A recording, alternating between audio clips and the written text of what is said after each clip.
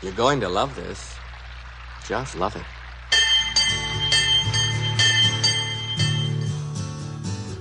I don't know. I don't know if they will. Oh, I think they will. I don't know. Nah, they will.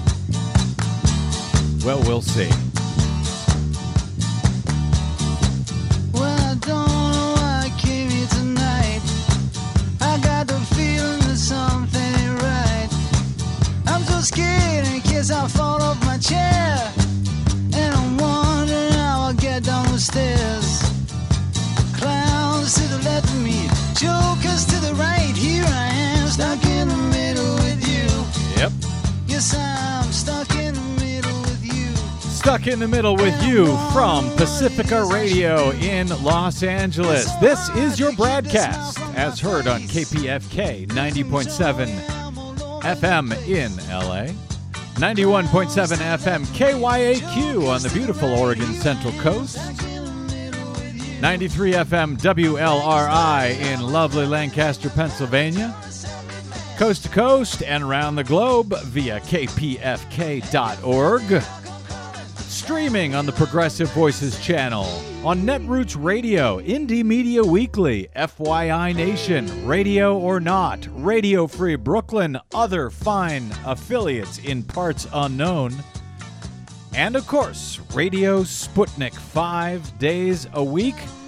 I'm Brad Friedman, your friendly investigative blogger, journalist, troublemaker, muckraker, and all-around swell fellow from bradblog.com.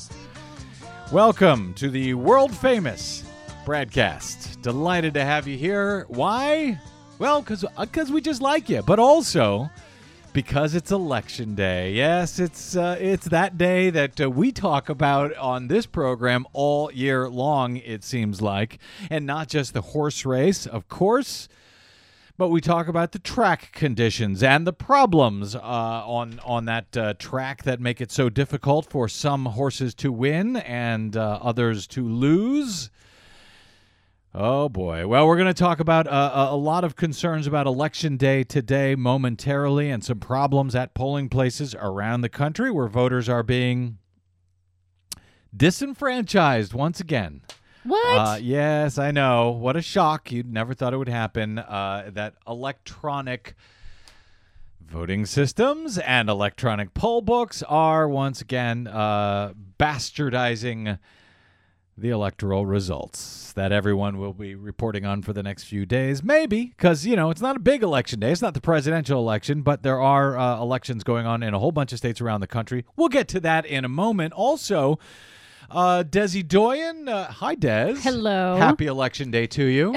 Thanks, you too. Desi Doyen is, of course, our producer and my co-host on the Green News Report and the managing editor. I just want to say you are the managing editor of the Green News Report. Yes. And I say that not just by way of complimenting you, but also by way of noting that if we get anything wrong, it's totally your fault, not mine. Yes, it is. It's all right. My fault. Write to me. You're welcome. Green News at bradblog.com with your complaints. There and you your go. compliments if you have any. No, there won't be any compliments. But we have a very big Green News Report coming up a little bit later today, even though it's Election Day. Amongst the things we will be covering, the first ever hurricane for the nation of Yemen. Yeah, that's not weird at all. No, now we're getting hurricanes in the Middle East. Awesome. Hillary Clinton comes out in support of investigating Exxon, record warm oceans, yada, yada, yada. Stuff happening, But most importantly, it looks like TransCanada, the owner of the Keystone XL pipeline, has, at least for now, called it quits on the Keystone XL pipeline. They've given up. They've thrown in the towel. We'll see. Yeah, we'll see. We'll see if they do. But for now, they did. And congratulations out there to all of you activists who have been fighting against the Keystone XL. This is actually quite a huge victory. So we'll get to that a little bit later. In the meantime, it is Election Day. Around the country, 2 states have gubernatorial races in Mississippi and Kentucky. A couple more will be holding state legislative elections like New Jersey, Virginia. Pennsylvania is electing 3 Supreme Court justices. Why Supreme Court justices are ever elected at all, I couldn't tell you, and we will be talking about exactly that in a few minutes with my guest Scott Greytak of justiceatstake.org. So that's in Pennsylvania. Also, countless cities around the country are electing mayors like Philadelphia, San Francisco, Houston. A handful of states are going to be voting on ballot measures on a variety of issues, including marijuana. For example, in Ohio. Hello, Ohio.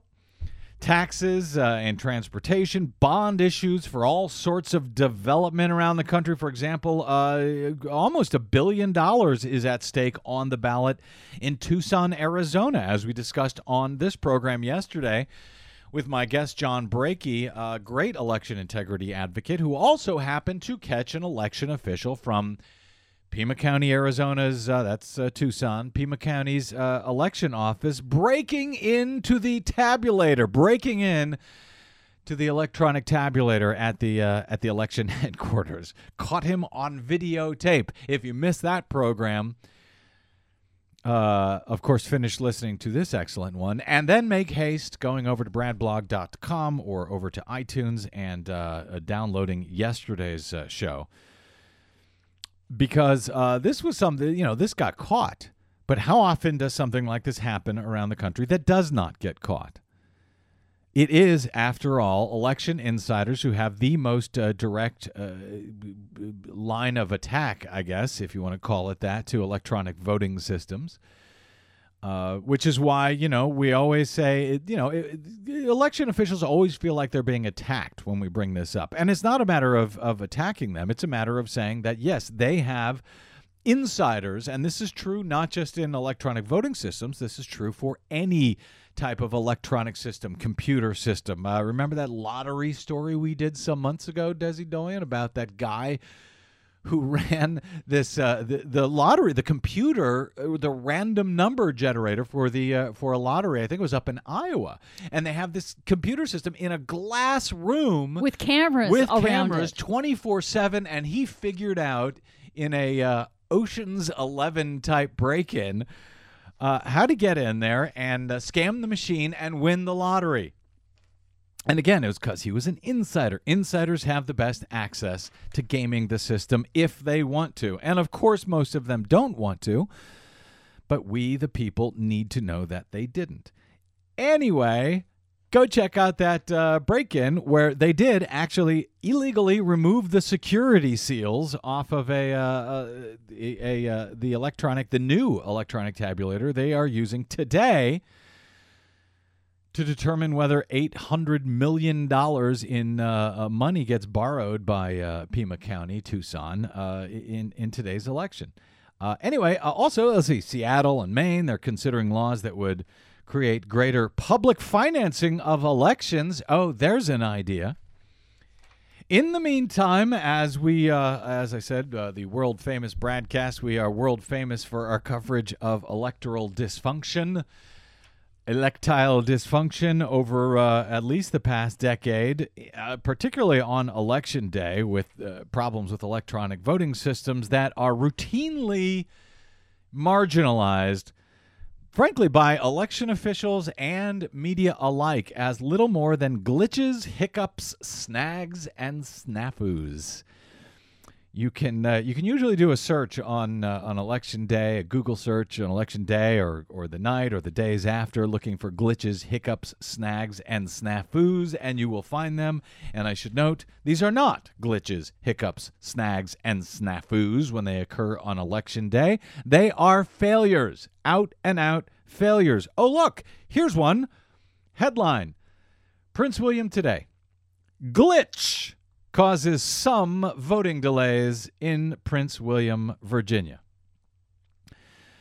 About 1/3 of Prince William County polling places were reporting glitches with their electronic poll books on Tuesday morning. The problem was with computers that keep track of who comes to vote, prompting some voting delays this morning. Prince William County Registrar Michelle White said the problem prompted a small group of voters to leave a polling place at Leesylvania Elementary School, just as polls were supposed to open at 6 a.m.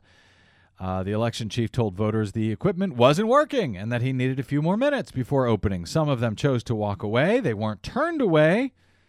Registrar White takes pains to note. Of course, they chose to walk away because they had to go to work, because they couldn't wait for your crappy electronic poll book. These are these new things that counties are now using. Instead of, signing your name into the book, onto the piece of paper, now you've got to use an electronic piece of equipment to sign in many places around the country. And if it doesn't boot up, well, oh well. Yeah, oh well. I guess you don't get to vote right now. Hope you can wait. Polling places are not using paper poll books as a backup in Virginia. That is amazing to me. But they said that voters' arrivals will be recorded in at least one computer once they get it fixed. Voting officials were still working this morning to try to get it fixed, and will likely have to further explore the problem after the election to prevent future syncing problems. That was just one of the places where they were having problems with electronic poll books. There were others. But you notice they call that a glitch that actually costs voters votes, costs voters the ability to cast their vote. And I wonder how much those electronic poll books cost the county. Millions. Oh, wait till we get to the Ohio story, but concerning exactly that. But I just wanted to point that out, that you'll see them marginalized as glitches, hiccups, snags and snafus, but in fact they are failures. They are failures when a voter goes to vote, when a voter takes the trouble to vote, when a voter takes the trouble to get up early to go 6 a.m. in some of these places to cast their vote before they go to work, because insanely it's not a holiday in this country. Election day is not a holiday. And then they are turned away. They don't even get to vote. All right, well, here, let me just get to some of these other electronic poll book problems. In Houston, Texas, a loose wire is to blame for a voting mishap. It's just a mishap at one location. An isolated incident. That's right. Not like this happens all over the country or anything. According to NBC affiliate in Houston, Channel 2 there, some voters waited over an hour before they were allowed to cast a ballot. At one point, the line at Grace Evangelical Lutheran Church on Waugh Drive stretched out the door, filled with voters who were not allowed to vote. It was ridiculous. An hour and a half to get the polls open, said Brenda Lamone. She apparently is a voter there. A machine used to confirm voters' registration would not work. Voters whose last name began with letters L through Z were assigned that machine and had to wait until the machine was fixed. Brilliant plan. Nonetheless, they could have used the same machine. As it turns out, all the machines have the same information. So the people who were waiting in line for hours to vote, many of whom had to go home, go to work, they could have just used the other machine. But they had them separated, A through, what comes before L? K, and then L through Z for the others. So those people had to wait because the electronic system that only needs to work pretty much one day a year did not work. And voters were again disenfranchised. But buckle up, Ohio. In Cincinnati, voters in Hamilton County turned angry on Tuesday morning as they experienced the number of problems at various polling places around the county. Hamilton is just one of 12 that are now using new electronic poll books in Tuesday's general election that were touted by Republican Ohio Secretary of State John Husted as a way to streamline the voting process. One voter from Springfield Township told 700 WLW News he votes in every election, but the new system showed him as not being registered. That's right. Somehow he fell off the poll books. The poll workers let him cast a provisional ballot. How thoughtful. But other voters have said they are experiencing the same problem. Another voter says he and others at his polling place in Mount Healthy didn't get to vote at all because poll workers didn't have provisional ballots on hand. There were also reported problems with poll workers having a difficult time using the new system, which added to already long wait times on Tuesday morning. One voter reported waiting up to an hour and a half to vote. Several voters reported that they left their polling place without voting and are unable to return to the polls today. One Hyde Park voter said he arrived just as the polls opened, only to still be waiting to vote at 7:45, and then had to leave to work. About a dozen people, including myself, left without voting. That voter told WLW. Another voter said he and his wife waited patiently for over an hour while workers tried to repair a faulty e-poll book, I should say. Both were unable to remain waiting and for some reason, not issued provisional ballots. The state spent, you had asked, Desi, how much they spent, $12.7 million to help counties pay for the new e-poll books, and that doesn't include the money that the counties contributed to the new system on their own. John Husted, Secretary of State, replied on Twitter, the one who had been pushing for these poll books, mind you. He replied on Twitter that, he's aware and he's trying to help out with the problems. Just another hiccup, just another glitch. And that was in Ohio on a light polling day. That was in the swing state of Ohio, not during a presidential election. What will happen next year in 2016, I don't know. But buckle up, Buckeye State. And those are, what happened today for people who were able to vote. And as I have pointed out many times, problems usually come to surface well after Election Day. Sometimes days, weeks, months, sometimes years after Election Day. So we'll see what happens as the week goes on. In the meantime, Pennsylvania has now logged the costliest Supreme Court race in history. This is according to a release just out today from Brennan Center for Justice, Pennsylvanians for Modern Courts, and Justice at Stake. Total documented spending in the Supreme Court race, where they will be electing, for some reason, 3 new justices. Total documented spending in the race has now reached almost $16 million. And, of course, all the totals are not yet in. This has been documented in a new report that we will be talking about in a moment. Liz Seaton, interim executive director at Justice at Stake, says that everyone should be stunned that a national spending record for state judicial elections has now fallen. The problem is growing, and Pennsylvanians deserve a better system for selecting their high court judges. Matt Menendez of Brennan Center said that more troubling is that this unacceptable level of politicization is becoming the norm for judicial elections rather than the exception, something he says has to change. And Lynn Marks, executive director of Pennsylvanians for Modern Courts, says expensive attack ads against judges bought and sold by special interest groups are no way to pick judges. Well, think again. That's how we do it now, and that's what we're going to talk about after this quick break. I'm Brad Friedman. This is your BradCast, your democracy headquarters. Stay tuned.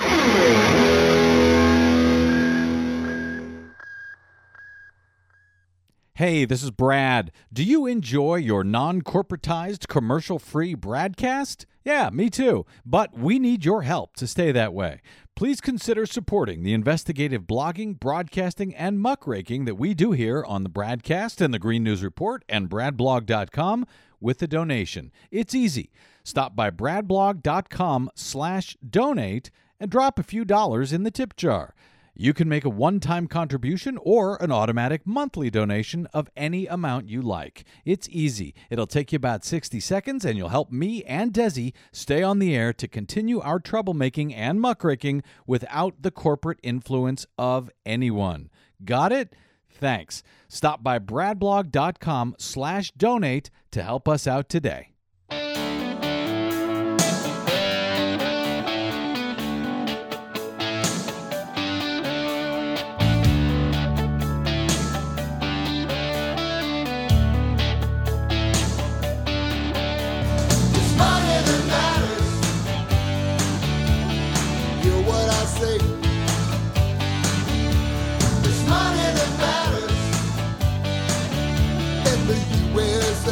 Yeah, unfortunately, that's too true. Welcome back to the BradCast. Brad Friedman from bradblog.com. Glad you're joining us today. Recently, we spoke with Brendan Fisher of the Center for Media and Democracy up in Wisconsin about a bunch of reforms being pushed through the Wisconsin State House by Republicans and the state's Republican governor, Scott Walker. These so-called reforms come on the heels of a long-standing criminal investigation into illegal coordination, I should say, illegal, or what used to be illegal coordination, between right-wing, Koch-funded political operative groups and the Scott Walker recall campaign back in 2012. Were they illegally coordinating the campaigns and these special interest groups? Now, the investigation had been going on for a long time. It was the second such investigation into Scott Walker and his cronies there. The first one resulted in the convictions of 6 top Scott Walker aides and allies for campaign-related crimes. And in this second investigation, Scott Walker and the Republicans and the groups that were allied with Scott Walker, they decided to fight back. They described the criminal investigation as a partisan witch hunt, even though it was approved and headed up by a Republican judge and Republican prosecutors, and by challenging in court subpoenas of those groups who were supportive of Scott Walker in his contested recall election back in 2012. Eventually, the case of these largely Koch brothers-funded organizations made its way up to the Wisconsin Supreme Court. The majority of justices on the Wisconsin Supreme Court, where justices are elected rather than appointed, agreed with the Koch brothers-funded groups, and they ordered the prosecutors to end their investigation against Scott Walker's Koch brothers-funded crony groups. The problem was, of course, that those elected Supreme Court justices in Wisconsin are funded by the exact same groups that were being investigated because, again, they are up for elections in Wisconsin. The Supreme Court justices are, and they're allowed to take money from outside special interest groups. And so you have the Wisconsin Supreme Court justices making decisions about these groups who they are actually funded by. So was their decision fair and impartial, or do those who are questioning the decision of the Wisconsin Supreme Court and the decision of several of the justices to not recuse themselves in this case, do they have a good point? And why, I should add, are members of the judiciary at all subject to elections like this in any way, at least where their campaigns are now allowed to be flooded with money from corporations and special interest groups? Isn't that alone a grave threat to confidence in our judiciary system? Well, now special interest groups have been found to have given a record high 29% of total spending in state judicial races in the 2013-2014 election cycle, according to a new report by the Brennan Center for Justice at NYU School of Law. Actually, by 3 groups: Brennan Center for Justice, Justice at Stake, and the National Institute on Money in State Politics. Their new report is titled Bankrolling the Bench, the New Politics of Judicial Elections, 2013 to 2014, and it shows how special interest spending has impacted the composition of state courts nationwide, and it calls into question how campaign spending may affect courts' decisions. Decisions like the one that took place up in Wisconsin recently. The study finds that multi-million-dollar judicial races, which were once unheard of, are now common across the country.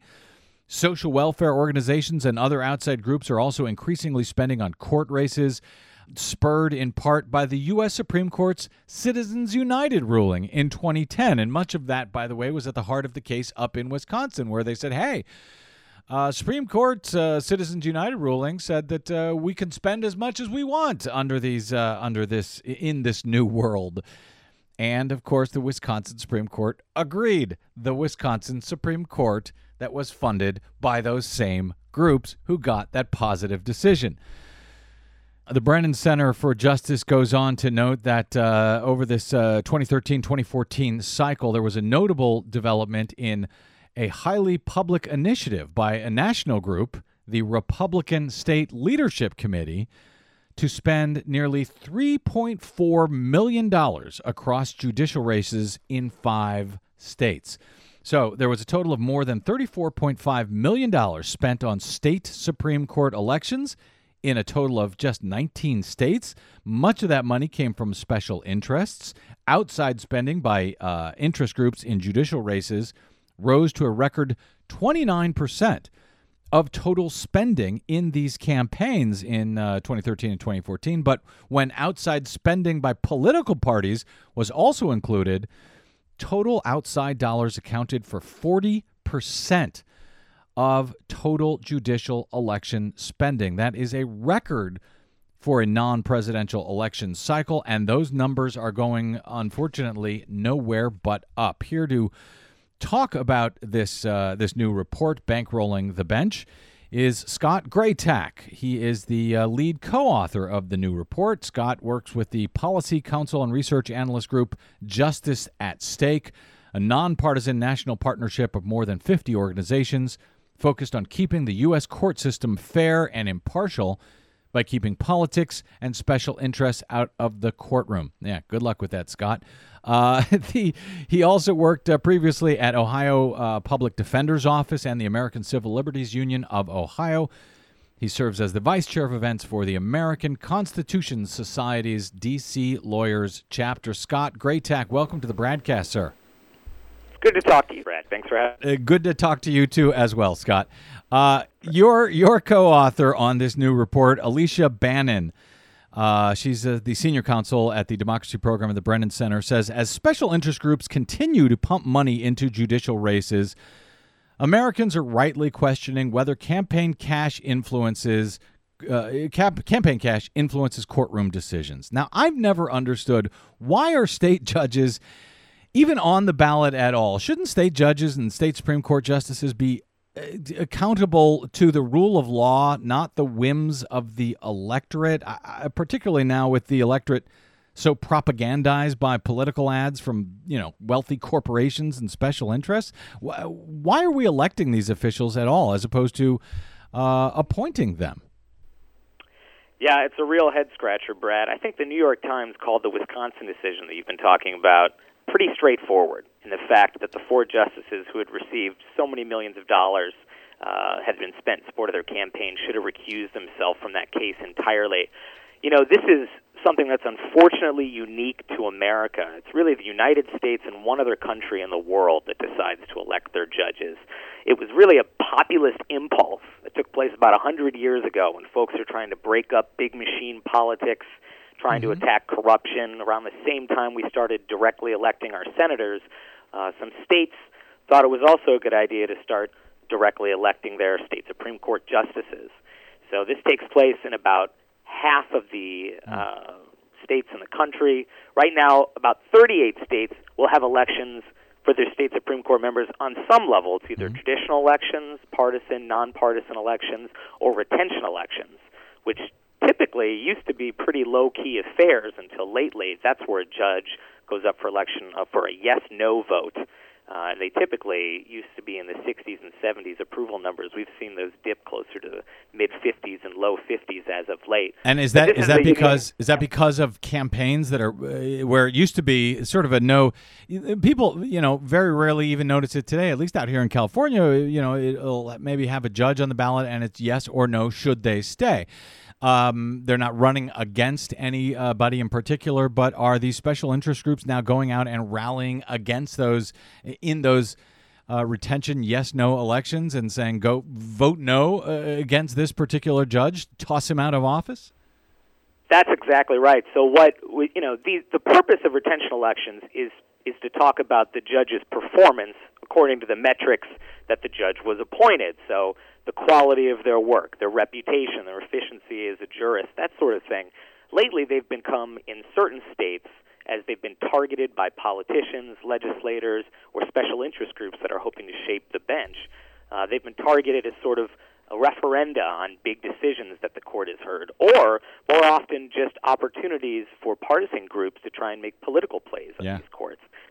And that has an effect on the judiciary, does it not? I mean, if they know that, hey, if I decide in this certain way, even though the rule of law, the Constitution, the state constitution, and so forth, requires me to decide in such and such a way, I could be out of a job. I could be out. I mean, we saw that in was it Iowa, where the state Supreme Court made a ruling on marriage equality, on same-sex marriage up there, and then there was a campaign that successfully threw out something like 3 justices.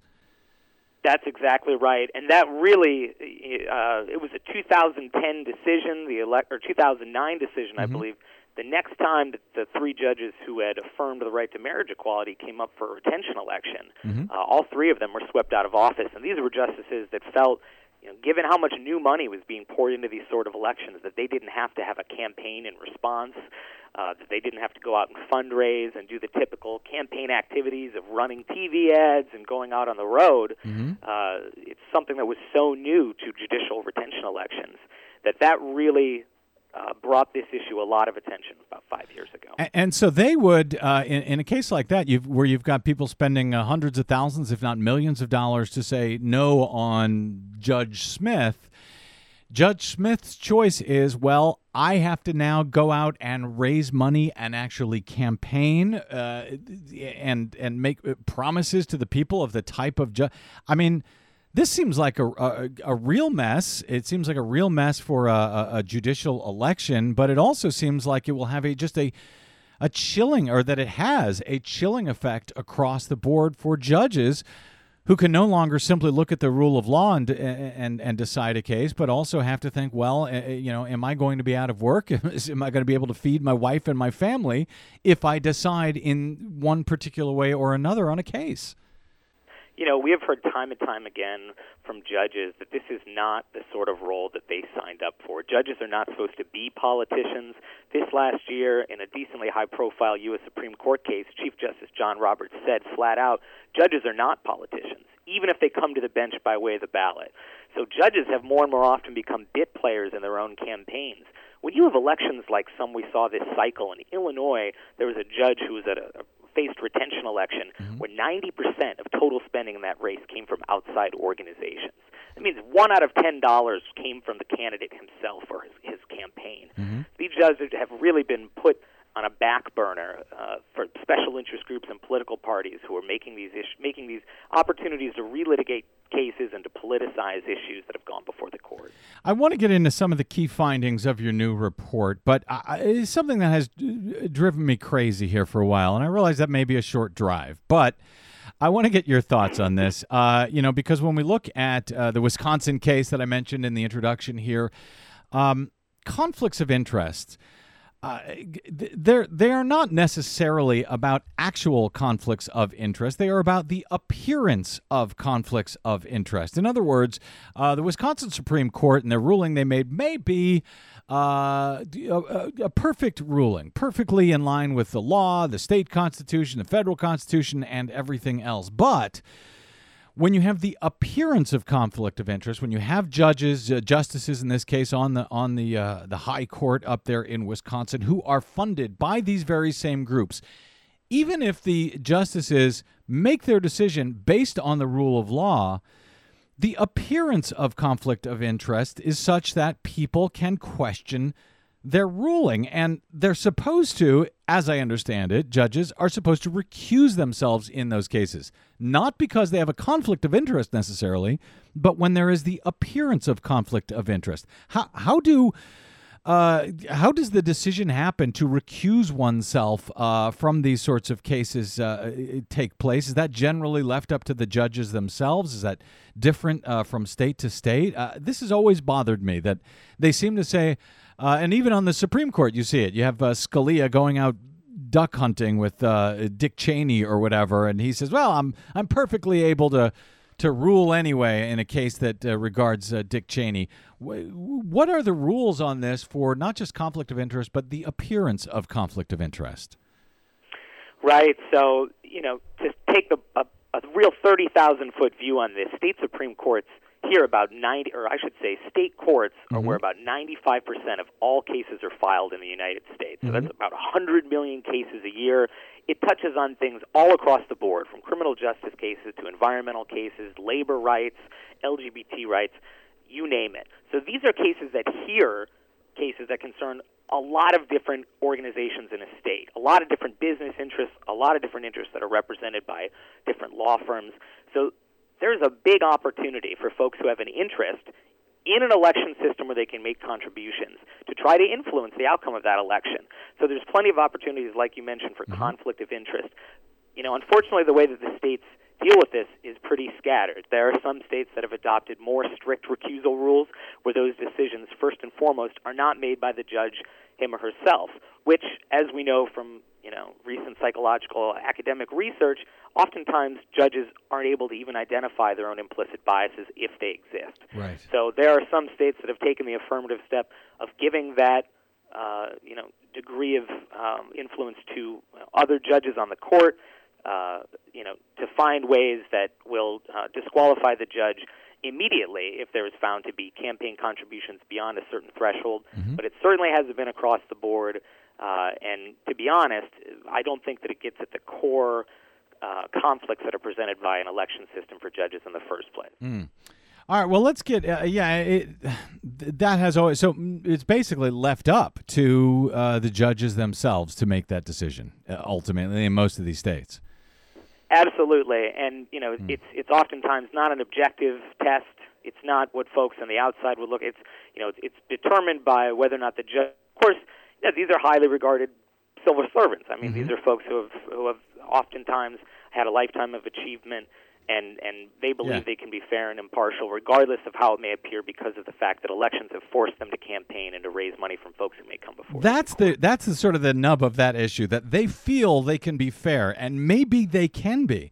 But if you make a decision that allows your opponents to be able to say, hey, you decided this way because you are funded by XYZ, that alone, I think, is a threat to confidence in the system and is a threat to the judiciary, even in cases where the judge may be perfectly fair and may have made a perfectly correct decision. That has always troubled me, and it continues to. All right, I'm speaking to Scott Greytak of justiceatstake.org about their new report on bankrolling the bench and the flood of money that is now coming in from special interests into these judicial elections. Let's look at some of your key findings here. The highest spenders overwhelmingly supported Republican and conservative candidates in these in 2013 and 2014. That's correct. So about, when it comes to these outside organizations, I think about 70% of outside spending came from groups that supported conservative candidates or Republican candidates. That doesn't mean that there wasn't spending on the left. I mean, this has traditionally been a reflection of the tort wars. So it has been plaintiffs' attorneys and business interests who have sort of had an arms race in these judicial elections. But we did see this cycle, we follow the data, and the data showed us that when it came to national organizations spending big, when it came to special interest spending big, about 70% of that outside spending did come from groups that back conservative or Republican candidates. And as you note, two of the top three highest spenders in the election cycle supported a Democratic candidate. This was one in Michigan, or opposed a Republican candidate. That was one in Illinois. So while it's not even the amount of money they're spending, and there certainly is a big move from the right to do this, this is a problem across the board. All right, the airwaves around judicial elections were dominated by ads, many of them harsh, about criminal justice issues. Your report finds that tough on crime was the most common campaign theme. This seems to be ironic at a time when now there's a real look at our tough on crime policies over the last several decades in this country. Are these special interests trying to influence what happens at the bench? Are they at odds with the political system and I guess the rest of society, which is finally saying, oh, enough is enough on these tough on crime things. This is crippling this country. Is this giving too much influence to these special interest groups to make this case? I'll tell you, the conclusion, once we crunched the numbers and looked behind the spending, was actually more surprising than that. So it was 56% of all ads that were run, TV ads that were run, had a criminal justice theme. It's the highest we've ever seen before. But the truth behind that is that the organizations that fund these ads often, if not almost all the time, don't have any criminal justice policy preferences. They're not even working in the criminal justice space. They're business interests who have come to find that criminal justice is an emotional issue that may resonate with voters, that could perhaps move the needle at the ballot box. And so they're using this messaging because they believe that it's effective in order to try and get their other policy preferences, their business goals, perhaps, that may come from the court. That's the way that they're hoping to influence the election, is just through the criminal justice lens. So I see. So these are companies, groups who like a particular judge for any particular reason, or I guess maybe hate the judge for any particular reason, but who may like a judge because they're going to positively support them in some case or in some interest, and then they're just using the old, hey, he's tough on crime, to say this is why we need to keep him. That's correct. So let's look at North Carolina, which had a record-breaking election this last cycle. In North Carolina, one of the ugliest ads of the cycle was run against a judge named Robin Hudson. And this ad was paid for by a group called Justice for All North Carolina. Mm-hmm. It was funded primarily, about $1.3 million came from the Republican State Leadership Committee. Now, the RSLC, as they're called, is backed by groups such, energy groups, pharmaceutical, large, big business organizations, casinos, tobacco giants. These are all companies that could have cases in some form or another be affected by the North Carolina Supreme Court or the regulatory system they approve or don't approve in their state, and yet they chose to use harsh, negative ads around criminal justice issues to go after this justice. Wow. Oh, man, how sleazy. Speaking of sleazy, one more point I want to hit, one of the key findings from the report: lawyers and business interests spent big on judicial elections. So you've got lawyers. You've got attorneys who are actually going to be themselves, lawyers and lobbyists who are actually going to themselves be in front of many of these judges and the Supreme Court justices, actually spending money to support the justices who are going to hear the case that they are going to argue. Yeah, it's deeply concerning. I mean, our data from this cycle found that about a third of all contributions to state Supreme Court judicial candidates came from lawyers and lobbyists. Another third came from business interests, which of course are going to have cases that come in front of these courts or have interests that come in front of these courts. So, in many parts, this system has just created this grand set of conflicts of interest. I mean, when judges have to run for office, the folks who are closest to the courts, who know what at stake, are often the lawyers and the lobbyists who operate in them and know the issues that work through the court system. So they turn and rely on the lawyers and lobbyists as a funding system. It becomes a reproducing cycle of conflicts of interest, and this is what judicial elections has left us with. Man, well, I end too many segments on this show by saying what a mess, but I think that it qualifies here as well. Check out this new report, Bankrolling the Bench, the New Politics of Judicial Elections, over at newpoliticsreport.org. The report was put together by the Brennan Center for Justice and for Justice at Stake. And where's the other group? Followthemoney.org. Am I right on that? I've lost track of the three. That's right. It's the National Institute on Money and State Politics. There you go. Thank you, sir.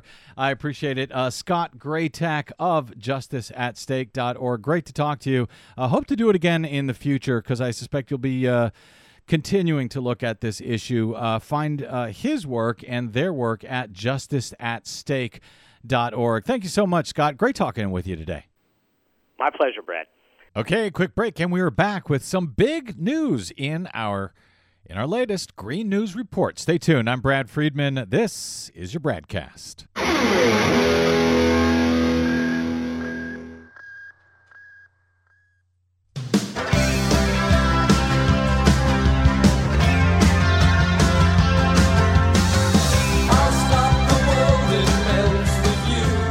Welcome back to the BradCast. Brad Friedman from BradBlog.com, melting for Desi Doyen and her latest Green News report. Des, let's get right to it because we got some huge breaking news in today's report. Recorded a little bit earlier today, and I want to follow up with a couple of questions for you afterwards. So let's get to it. Our latest Green News report. Unusually powerful tropical cyclone heading towards Yemen, of all places. The first ever hurricane for the nation of Yemen. Yes, they should. Hillary supports an investigation of Exxon. Record warm oceans blamed for the collapse of Maine's cod fishery. Plus, TransCanada calls timeout on its controversial Keystone XL pipeline. For now, all of those timeouts and more straight ahead. From BradBlog.com, I'm Brad Friedman. And I'm Desi Doyen. Stand by for 6 minutes of independent green news, politics, analysis, and snarky comment. A new study says that by the end of this century, the Persian Gulf might be too hot to support human life. So finally, peace in the Middle East. Oh, thank Allah. This is your Green News Report.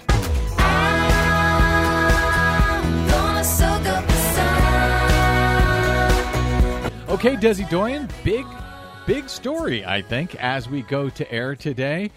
TransCanada says, never mind about that whole Keystone XL pipeline? Yep. TransCanada, the owner of the controversial proposed Keystone XL pipeline, has requested the U.S. State Department to suspend its application for a cross-border permit. TransCanada says the pipeline route is undergoing a new state review in Nebraska.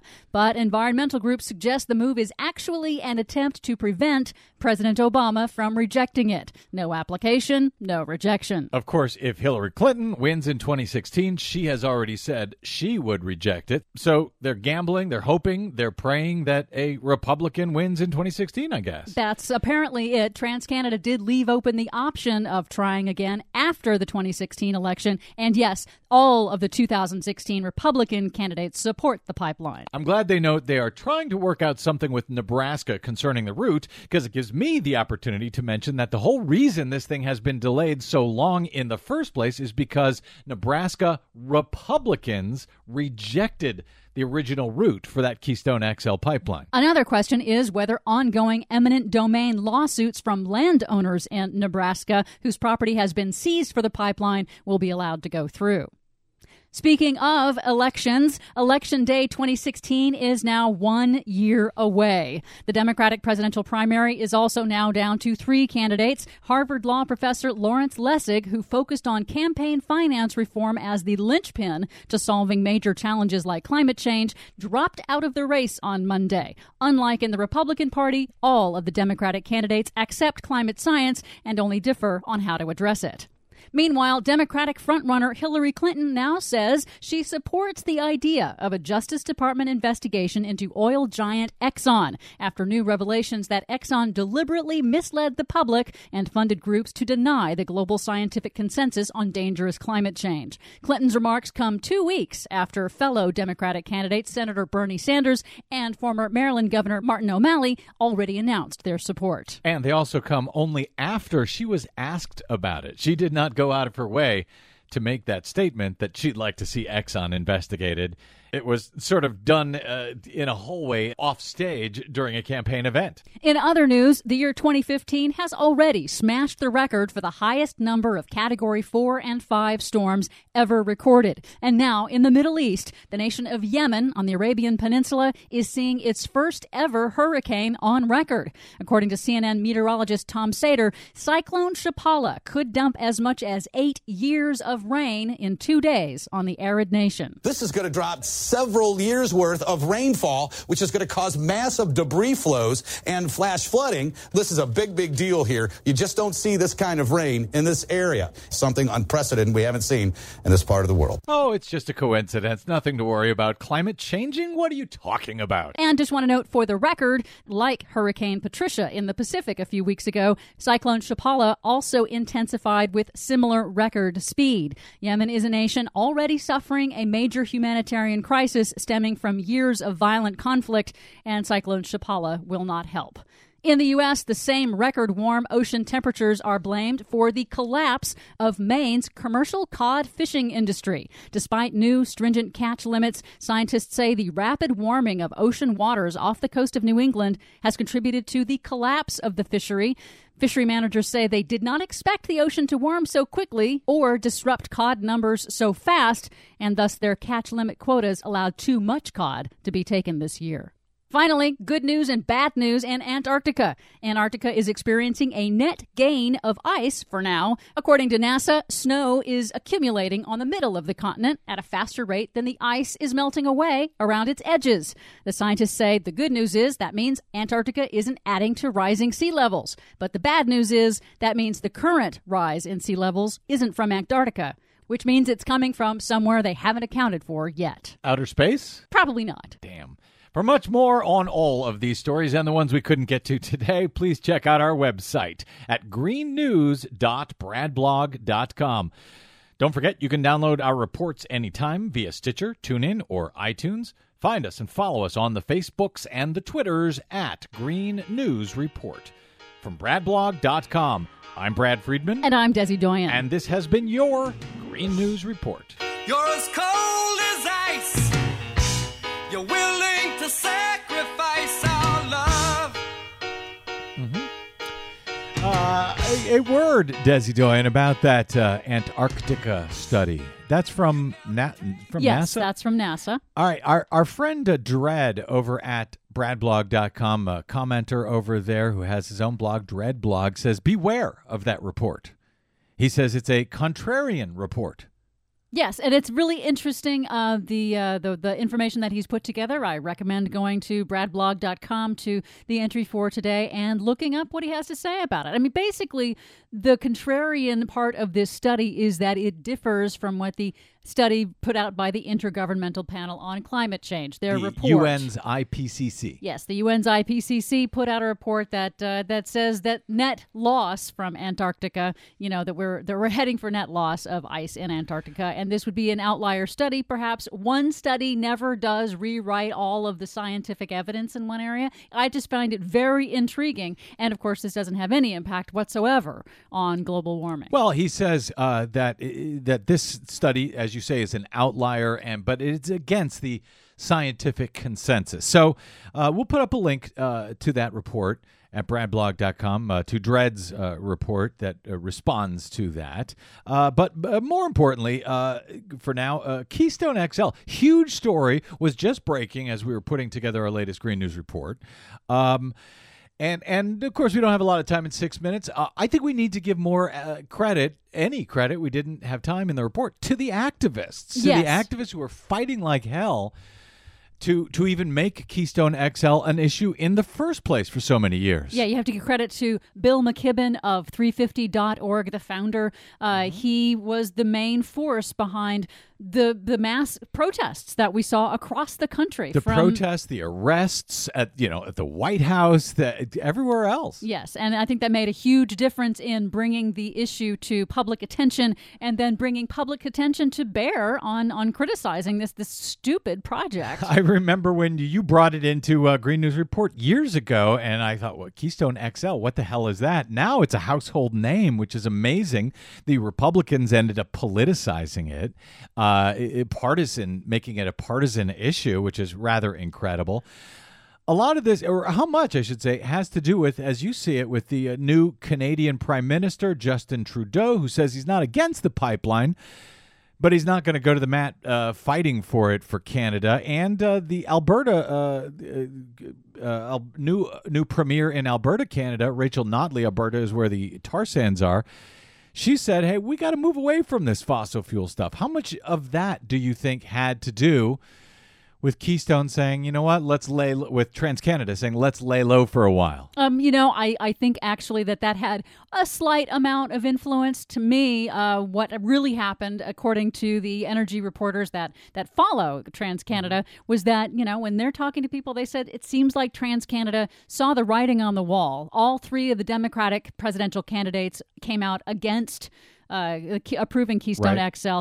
Obama seems to clearly be leaning toward rejecting Keystone XL. So it's almost like, hey, if we stop it now, if we suspend the application now, maybe we can wait it out in the hopes that a Republican will get elected, because all the Republicans have come out in support of it. And, it's amazing that it was ever made a partisan issue. I mentioned during our report that the original holdup was with Republicans in Nebraska, the Republican state legislature up there and the Republican governor, who said, no, it's too dangerous going through the route that it's currently going through. Yeah, the route crossed the sensitive Sand Hills region where that sits right above the Ogallala Aquifer, from which most Nebraska farmers get their water. A spill from the tar sands there would be likely catastrophic. And it's also amazing that it's political and partisan because of all the eminent domain involved with it. And eminent domain, where the government comes in and says, no, we're taking this land and giving it to this foreign particular company use, to make foreign profits to a foreign company. Yeah.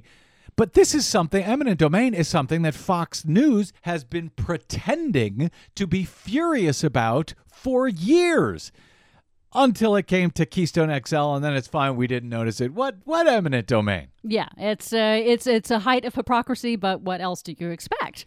Really. And now I guess, there's two points. One, Obama could still reject this thing. This what they've done, what TransCanada has done, is said, hey, we'd like you to stop reviewing our application until it goes through in Nebraska, until they study the route and they decide if they're going to approve it, and then maybe the State Department can look at it. Yeah, that's what they're trying to do. And Barack Obama could say, you know what? We have spent millions reviewing your stupid pipeline. It's not in the national interest. We're not going to suspend our review. We are going to reject your application. So he doesn't have to go along with their suspension of the process. He can say, no, we're done, and it's not, as you say, not in the national interest, so we don't want it.